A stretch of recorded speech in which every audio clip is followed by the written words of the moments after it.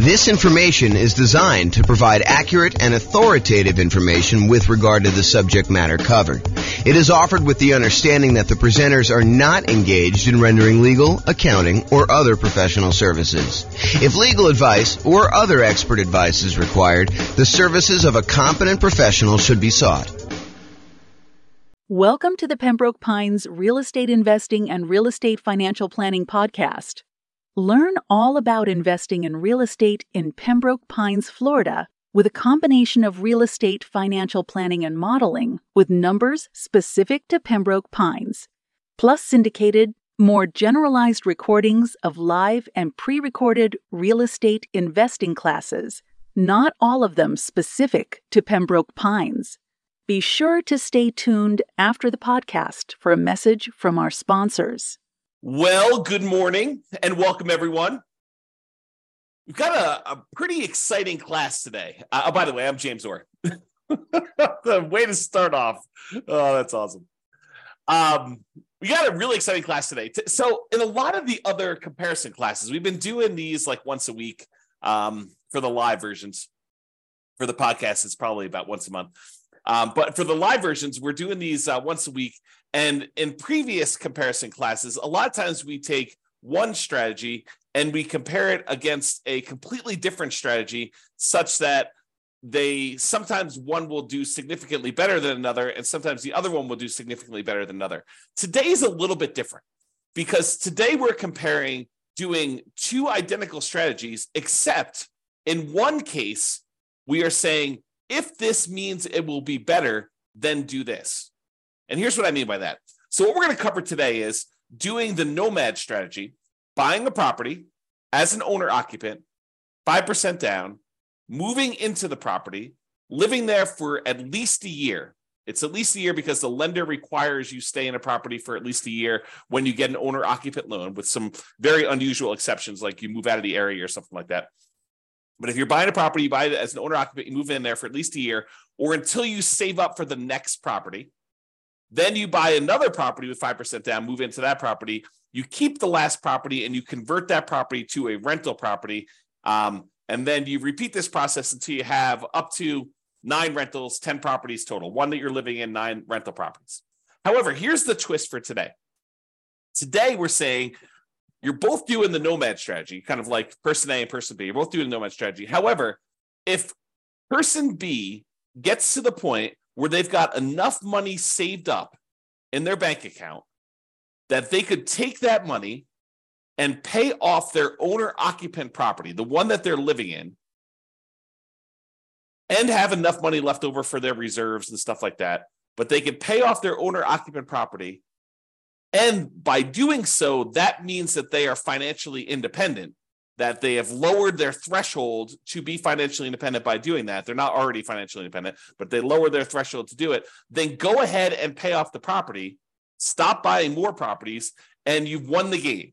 You become financially independent and you can do that. And so either it's going to be you didn't pay off the property and it's exactly the same as doing the nomad strategy, or in some cases, it's better.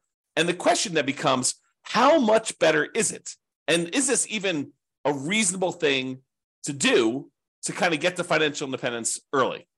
That's what we're going to look at today. So is it better to pay off your owner-occupant mortgage when nomading? And we modeled this in 305 U.S. cities, and you'll be able to see which cities this has been more effective in, where paying off your mortgage was better, and which cities it didn't matter. So as I mentioned, in both scenarios, we're doing the nomad strategy. You're buying an owner-occupant property, 5% down. You're living there for at least a year. You're buying the replacement property and moving in while converting the previous property to a rental. And you're going to repeat this 10 times. That's the model for both scenarios. With the traditional nomad, there's no paying off of the owner-occupant property early. Now, if it gets paid off just organically because you live there for 30 years, that's fine. But we're not saying you're taking extra money you have sitting aside, invested in the stock market, taking that money out of the stock market and paying off the property. The other model is you do the nomad strategy, but if you, at any point, you have both enough money and by paying off the property, you qualify as financially independent, then go ahead and do it and then stop buying additional properties at that point if you pay off the loan and you are fine. Because I had some stuff where I was running this using the real estate financial planner software where you were paying off the mortgage, and then the next month you'd be like, hey, well, now that I'm financially independent, why don't I go buy another property? And then you were no longer financially independent because you got a mortgage payment on your owner-occupant property. So we had to turn off buying additional properties when you do that. If you want to see the actual comparison, there's a URL on the screen. I'll put it in the show notes as well. But if you go there, you could actually see the kind of charts I'm about to show you, and you can kind of dig into it, mouse over them, see which cities are which, and do that. Okay, so I'll quickly recap what makes you financially independent. It is when your income from your investments exceeds your living expenses. And the income from your investments includes any net positive cash flow after all expenses from your rental property. So all the income from the rental, rent and any other income you're getting minus all the expenses, including vacancy, principal, taxes, principal, interest, taxes, PMI, insurance, maintenance, and management. So all income minus all expenses, any net positive cash flow after that counts as toward you being financially independent, plus any investments you have in the stock market or bonds or whatever else you have times a safe withdrawal rate. That also counts. Plus, if you have Social Security, which we didn't model in this case, that would count.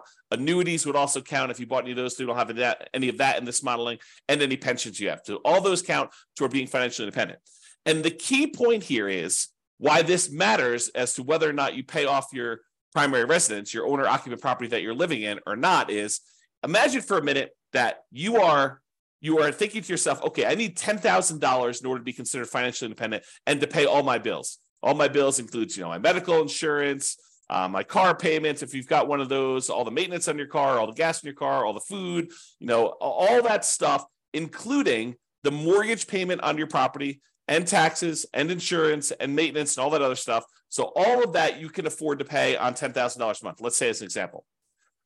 But if you had paid off your mortgage and you no longer had let's just call it $2,000 principal and interest part of your payment, not the taxes, insurance, stuff like that, because you got that no matter what, but just the mortgage part of your payment, then you really don't need $10,000 a month to be financially independent. You really only need $8,000 a month at that time. And that's what we're saying. We're saying, look, if you can go pay off your primary residence, then you no longer need $10,000 a month to be financially independent. Now you only need $8,000 a month. And if that would, by paying off your mortgage, you get down where your other passive income we just talked about exceeds that $8,000 a month, then go ahead and do it. That's what we're saying here. Okay, so assumptions. Each city modeling uses the median home prices and the estimated rents on those properties.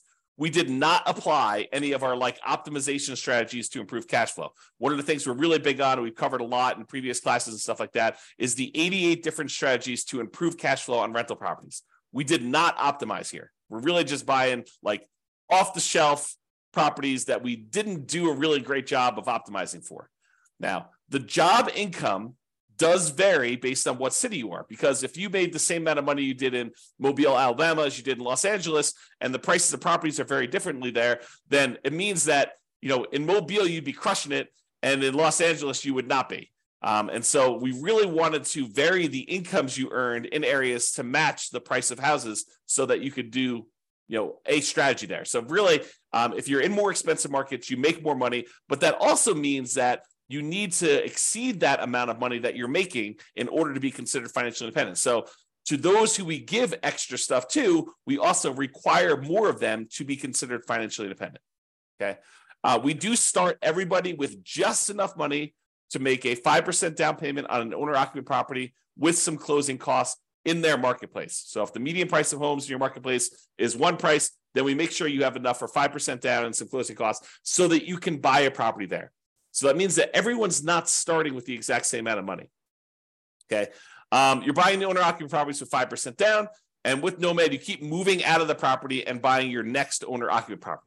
Now, when we do this, the interest rates when buying the owner-occupant properties, which is what we're doing here, is going to be 6.5% with 5% down. In addition to that, there is going to be private mortgage insurance because you're putting less than 20% down. And we do take that into account. Now, if they were buying rentals, which they're not, we would have assumed 7% for non-owner occupant properties with 20% down with no PMI. But we're not doing that in this particular case. We're also assuming that they're earning 7% per year in the stock market. And we modeled it out to 100 years just so that you could see the full length of all that stuff that you've got going on there. You can see all my assumptions in detail if you want to. You can go to realestatefinancialplanner.com/model and dig into your city and see the exact assumptions for your city in excruciating detail. There's a whole bunch of stuff there. Okay, so without any further delay, how big of a difference does paying off that mortgage make? Well, in 305 US cities, in 187 out of the 305, about 60% of the time, you would be financially independent faster if you paid off your owner-occupant property doing the nomad strategy. 60% of the time, you would be better off paying off that property.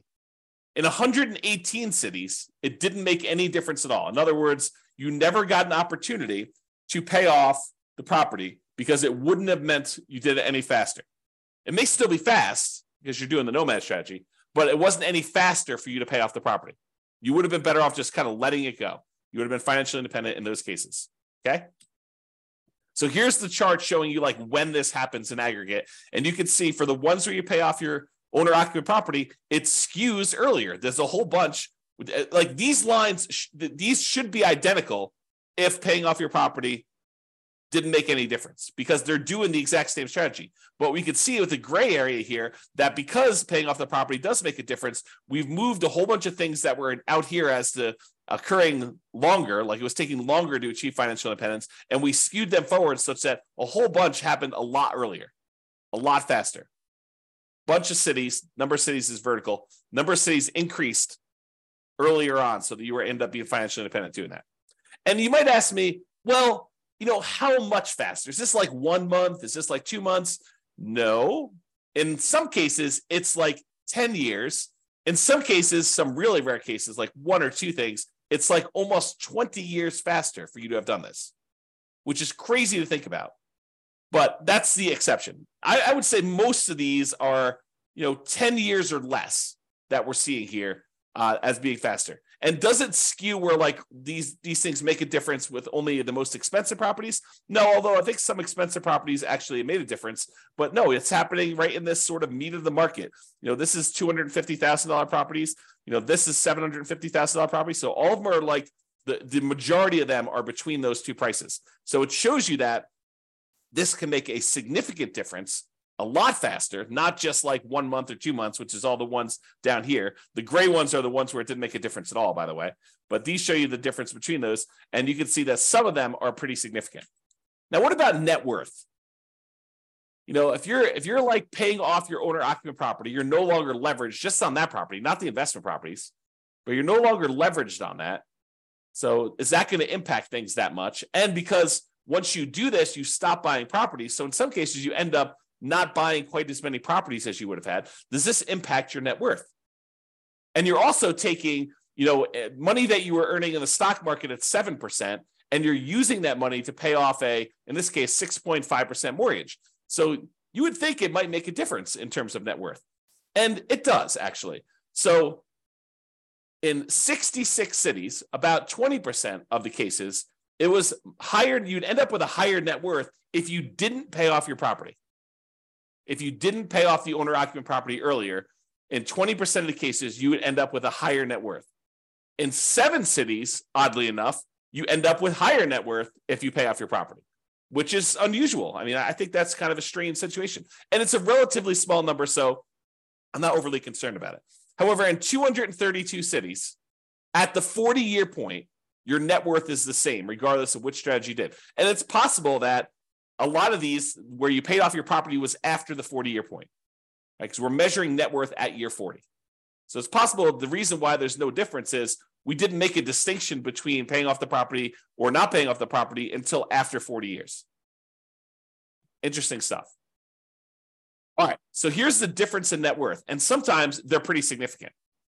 So you can see that some of these are pretty large difference. We're talking like $1 million or more. Probably, what is that? Maybe half a dozen, maybe a little bit more than that, 10 or so. But most of them are less than $1 million difference in net worth in year 40, which $1 million difference in year 40 is like $330,000 difference in today's dollars. Because remember, inflation is happening, and $1 million today is not like what $1 million was 40 years ago, and $1 million in 40 years from now is not like $1 million today. And so if you think about what $1 million 40 years from now will be, it's like $330,000 today at a 3% inflation rate. That's the conversion. It's about 1/3. All right. All right, so let's kind of summarize this. So I separated this page into the average, which is shown here, and the median, which is the next slide. And so average is you take up all the values for net worth, you add them all up, and you divide by the 305 cities that we're in. It shows you what the average net worth was for doing that at year 40. When we do median, we look at all of them stacked in order from smallest to largest. We look at the middlemost number. So from an average perspective, your average net worth was about $8.15 million if you did the baseline nomad and you didn't pay off your properties early. And if you did pay off your properties early, it's about 8.11. So it's a difference of about $50,000, which is about 0.6% better for you to have done the regular nomad model in terms of net worth. So I would say that's not that significant. It's not that significant of a penalty. But really what's super interesting is let's look at how long it took you to be financially independent. If you did the regular baseline nomad model, the kind of like standard model, on average, it took you 531 months to be financially independent.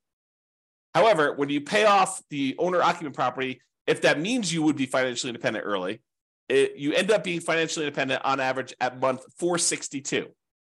The difference is about 69 months or almost 6 years. 6 years would be 72 months. So it's like high 5 months, 5 years and 9 months faster on average for you to pay off your property early.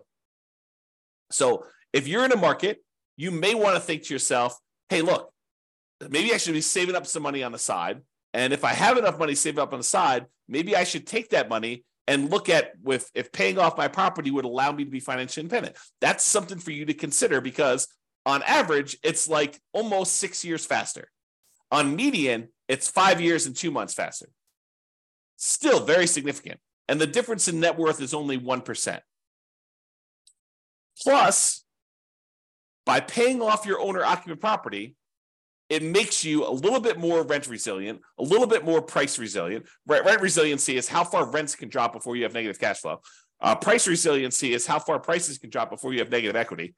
Debt to income ratio, because you're paying off a mortgage, so that gets a little bit better. Your debt to net worth, how much debt you have compared to what your overall net worth is, that's a little bit better if you pay off your mortgages. And your debt to your account balance, your liquidity measurement, how much debt you have to how much cash you have sitting in the bank where you can handle any type of monetary stress that requires liquidity, like not equity in your property. So in all those measures, it's actually a little bit less risky. These are measures of risk. It's a little less risky for you to pay off your owner-occupant property. And you end up having slightly less in reserves because you're taking some of your reserve money and you're using that to pay off a property, which then goes into equity, and it's not as easily accessible. So that's the only area where it's higher risk for you to do that. Okay, and that's true both in the average and the median. It is less risky for you to pay off your owner-occupant property when you do that. Okay, so we've been primarily talking about doing this with the median property and what rent would be on that median property. Now, you could apply any of the 88 strategies that we have to improve cash flow on these in order to make your numbers better. Okay, we're basically using those numbers because I don't want to go and say and pick like the absolute best deal that you could find in a marketplace where not everybody could go and find those deals. Now, you should be able to, and you could do this, do better than what I'm suggesting. You should be able to go into your marketplace and do better than what I'm suggesting here because I'm not really picking great properties. Now, if you're an expert in your local market, which I am not, I'm not an expert in 305 real estate markets. I don't understand the nuances of all these different markets. I barely understand the nuances of the market I live in. But if you're an expert and you go look at the detailed analysis I've done for this or any of the other things in your marketplace, you're like, James, your numbers are off. Like, properties are more like this in this marketplace than with this rent. Let me know. I will go ahead and update the database, rerun all the scenarios, and then your marketplace will be correct. So just reach out to me via email, go look at your stuff there and say, I think it's better if you do this. Now, what I don't want you to do is go in there and say, this one deal I found in the last 10 years, it was these numbers and it was amazing. I'm not trying to cherry pick the best case deals where only, a small, very, very small number of real estate investors could expect to achieve that. What I want is the numbers where any real estate agent can go into the market and with the minimal amount of work they could find these deals, right? Like, like at almost any given time, you can go into the MLS and find deals like this. That's what I want to use so that any investor in that market could expect to achieve those results. So reach out to me if you can do that. All right. So in conclusion, in our current market conditions, current prices, current interest rates, current rents in 305 US markets, using less than ideal median price and rent properties and paying off your owner-occupant mortgage only if it means achieving financial independence, that means that in about 60% of the cases, you would be better. It would be faster for you to be financially independent if you paid off that mortgage. However, you end up with a higher net worth in about 20% of the cities by not paying off your property faster, maybe continuing to buy properties and not stopping work. The market does matter, though. You'll not be able to improve your time to financial independence in every market doing this. You have to pick the one. You have to actually do the math and determine that. It is best if you look closer at your specific market and apply as many of the 88 cash flow improving strategies as practically possible to improve on your implementation of this, and then evaluate every 6 months, every 3 months, every year, and look at your situation and say, should I pay off my owner-occupant property now? Should I take any money I have and set aside? And in some cases, we even covered this today, but in some cases, you could go and sell a property, sell a rental property that maybe isn't cash flowing great, but has a lot of equity in it. Use those proceeds to pay off your owner-occupant or other investment properties. We'll do all this analysis as we do additional comparisons in the future. But you sometimes take a rental property that you have, sell that off, use the proceeds to either pay off your owner-occupant or use the proceeds in order to sell off any investment properties. And sometimes that will allow you to be financially independent. It's like all this modeling that we do so that we can test these situations for you and see what happens. That's all I got for you. I assume there's no questions. If there are, let me know. But thanks everybody for coming on, and I will see you all on the next video. Bye-bye for now. With home prices up, mortgage interest rates up, and rents up, but not quite enough to counteract the higher prices and interest rates. Cash flow on rental properties in Pembroke Pines is harder than ever. Book a call with the Real Estate Financial Planner to apply our proprietary 88 strategies to improve cash flow on your rentals. See the show notes for a link to schedule your call and improve your cash flow today. If you're a real estate agent, lender, or professional in Pembroke Pines that wants to help our real estate investor listeners, consider reaching out to learn about collaboration opportunities with this podcast. We'd love to add more value to our listeners by having you assist our investors buy, sell, and finance their real estate investments. See the show notes to schedule a call to discuss collaboration opportunities.